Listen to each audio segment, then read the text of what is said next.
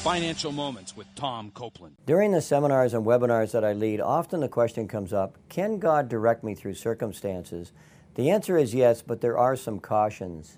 God can open and close the appropriate doors, similar to what the Lord did for Gideon, who set out a fleece to seek God's direction.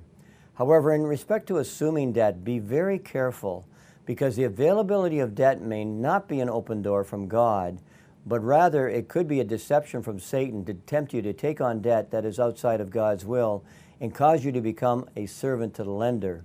Proverbs 22:7. As indicated in 1 Kings 3, Solomon asked for wisdom, and God said that he would give him a wise and discerning heart. That's what we all want. In Ephesians chapter 5 it says, "Be very careful then how you live, not as unwise, but as wise, making the most of every opportunity. Do not be foolish, but understand what the Lord's will is." To learn more, check out CopelandFinancialMinistries.org.